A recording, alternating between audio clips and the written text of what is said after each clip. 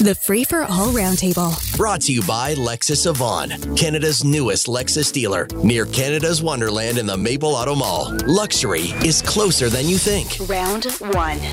On round one, Vass Bednar is here, Executive Director of the Master of Public Policy degree in Digital Society at McMaster University. Toronto lawyer Courtney Betty of Betty's Law, and Jerry Agar is here from the Jerry Agar Show. Okay, so let's start with politics. The Doug Ford Cabinet Minister, Parm Gill, is quitting as an MPP and Cabinet Minister to run for the Federal Conservatives. And Jerry, I'll start with you on this one. There are lots of ways to look at this. I'm told by some sources that he was very dissatisfied with his role in cabinet, so maybe that's one. But the other would be, you got to have this momentum when you're preparing for an election, and this gives Pierre Poilievre some momentum when a star says, yeah, I want to run for you. Yeah, I don't care. He told the people that he would represent them in Queen's Park, and now he sees what he thinks is the prettier girl, so away he goes. I mean, I just, we're going to talk about this on my show later. Like, it's 4 years. For God's sakes, you can't keep a commitment for 4 years? Well, and Courtney Betty, this musical chairs is getting to a ridiculous level of city councillors who want to run for federal parliament and MPPs who decide to become mayors. Everybody's swapping jobs. Well, you know, we don't know what's going on internally within the Ontario Conservatives, and that's the issue there. But certainly, I mean, there has to be some level of commitment, and I do think it is going to be, as you pointed out correctly, a big boost for Pierre Poilievre to have someone of that stature here in Ontario. Vass Bednar, what's your thought? I'm intrigued by the musical chairs. I think it also really matters for staff, right? And volatility with staff. I think looking ahead to the elections, some people are saying that many people in Ontario will pick one of the Conservative parties to vote for. And maybe that's kind of part of the putting all the chips in a bag, shaking them and seeing where people go. But I think there are some other stars that might be being courted by the Pierre government. And I can't help but think of Monty McNaughton and where he's going to be off to next. Yeah, although I have the suspicion Monty McNaughton, like a lot of people, likes the money he can make in the private sector because he's probably making $800 to $1 million. But, yeah, well, some of them say, you know, we could make more money in the private sector, and I always say, well, then do that. Yeah. You know, but I mean, I stick with my idea that they should stick around, but I think that what's happening here, for those who might have some desire to go federal, they see a blue wave coming across this country in the next election. Well, I mean, people run with the party they think is going to win, which is why it's very interesting. I've been hearing from a former federal Liberal MP who wants to be a counselor to a Conservative candidate. And I always knew he was a Conservative, but he ran for the Liberals because he knew he was going to win as a Liberal. Yeah, that kind of thing. That is more surprising than somebody who's really an NDPer but runs as a Liberal because they think that at least you're, you know, somewhat on the left. If you're really a Conservative and you're running as a Liberal, who is that? What, you want me to name yes. them? No. Why not? That's the most disingenuous thing I've ever heard. Yeah. Okay, because some stuff you get on background. Okay, so former Justice Minister David Lametti has resigned. He's joining a law firm, so he's moving in the other direction. Courtney Betty, you had thoughts on this? Well, it just kind of follows what we're speaking about here. You know, the federal Liberals, they're in chaos right now. You have Liberal politicians in Ontario with all of this criticism on numerous things happening. You know, he was a star, and I think that's the shocking part of it. He was a star, tremendous potential. You also have the issue now, he's joined the private sector, and he does bring a lot of that knowledge of government to a law firm of Faskins that does do a lot of work for the government right now. Vass Bednar, I don't want to dwell on this forever because it is a bit inside politics, but this dovetails nicely with a column that I was quoting from earlier in the show, where effectively it's a Globe and Mail columnist who says the Liberals may not have enough runway to get rid of Justin Trudeau, so they're stuck with him and the whole thing may blow up. That the whole thing may blow up and how this connects to Lametti. I mean, I like that Lametti is going to a law firm to work on Indigenous law. I think we have a real challenge in Canada supporting our politicians in second, third, and fourth acts. And I appreciate that he's not taking a fake job at a big bank or at a telecom firm to just lobby the same government that he was in. So I appreciate the move that he's making, and it's that he can be open about his disappointment and candid about his shift from cabinet instead of euphemizing and saying he's going to spend more time with his family, I also think is really cool. It's really honest. Police racking up $7.5 million in overtime bills since the 7th of October, policing more than 300 protests in the city of Toronto.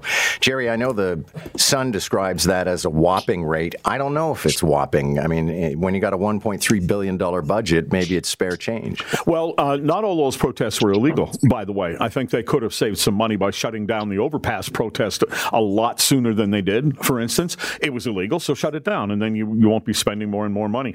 I don't know. I guess you could look at this and say, well, that just shows they need more officers. But sometimes sustaining overtime is the right thing to do because you aren't taking on yet another person who needs a pension and, all of the other expenses that go along. I'm just kind of spitballing both sides of this thing because I don't know that this is an unreasonable figure. Yeah, I mean, Courtney, that's kind of my impression here as well. And to say that, well, that means all those protests were a public nuisance and why are we on the hook for them? I mean, people going to protest.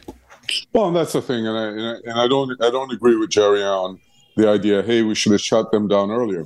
When you're in policing, you've got to make a decision. Public safety is number one, but you've got to figure out, can I, on the long run, not immediately shut it down, but on the long run, is anything going to be, lives are going to be saved? That's really the issue. If you look at policing right now, I've always found it interesting. If you're a police officer and you file a charge and you go to court, you go on your day off and you get paid time and a half. This is not an unusual situation, and the cost is not really that much compared to what the issue was at the time. Well, in Vass, Bednar, without mixing things up too much, I do find it interesting that sometimes the very same people who say that it was wrong to shut down the convoy protests are the most vocal about saying, shut down these pro-Palestinian protests. Yeah, I think that's a really good element to hone in on. I also think this sticker shock elements of, trying to break out public services is a kind of dangerous road and a slippery slope. And we're starting to see it in our healthcare system too, right? That's not what we want to parse out. This event cost X amount, therefore it's not worth it, or we overspent, or we have to find some sort of way, as Jerry was pointing out, okay, we're not hiring more full-time people. Well, we also don't want to introduce a gig economy to our police forces. Well, John, just another point there. I think we've got to stop linking, the idea that 911, if you call 911, it's all linked to everything else that's happening right now. And we need to figure out and make sure that if you have an emergency at your home, there's going to be an officer there within a reasonable period of time. And that's the message that keeps on coming from the police. And I think that's a wrong message to be sending out to the police, to the public, that we're not safe. Not surprising, the federal Liberals are criticizing the Premier of Alberta, Danielle Smith, and criticizing her in particular for hanging out with Tucker Carlson. But I also fail to see what the buy-in with Tucker Carlson was. I mean, this is a guy who cost his employer $800 million. Vass, Bednar, your thoughts?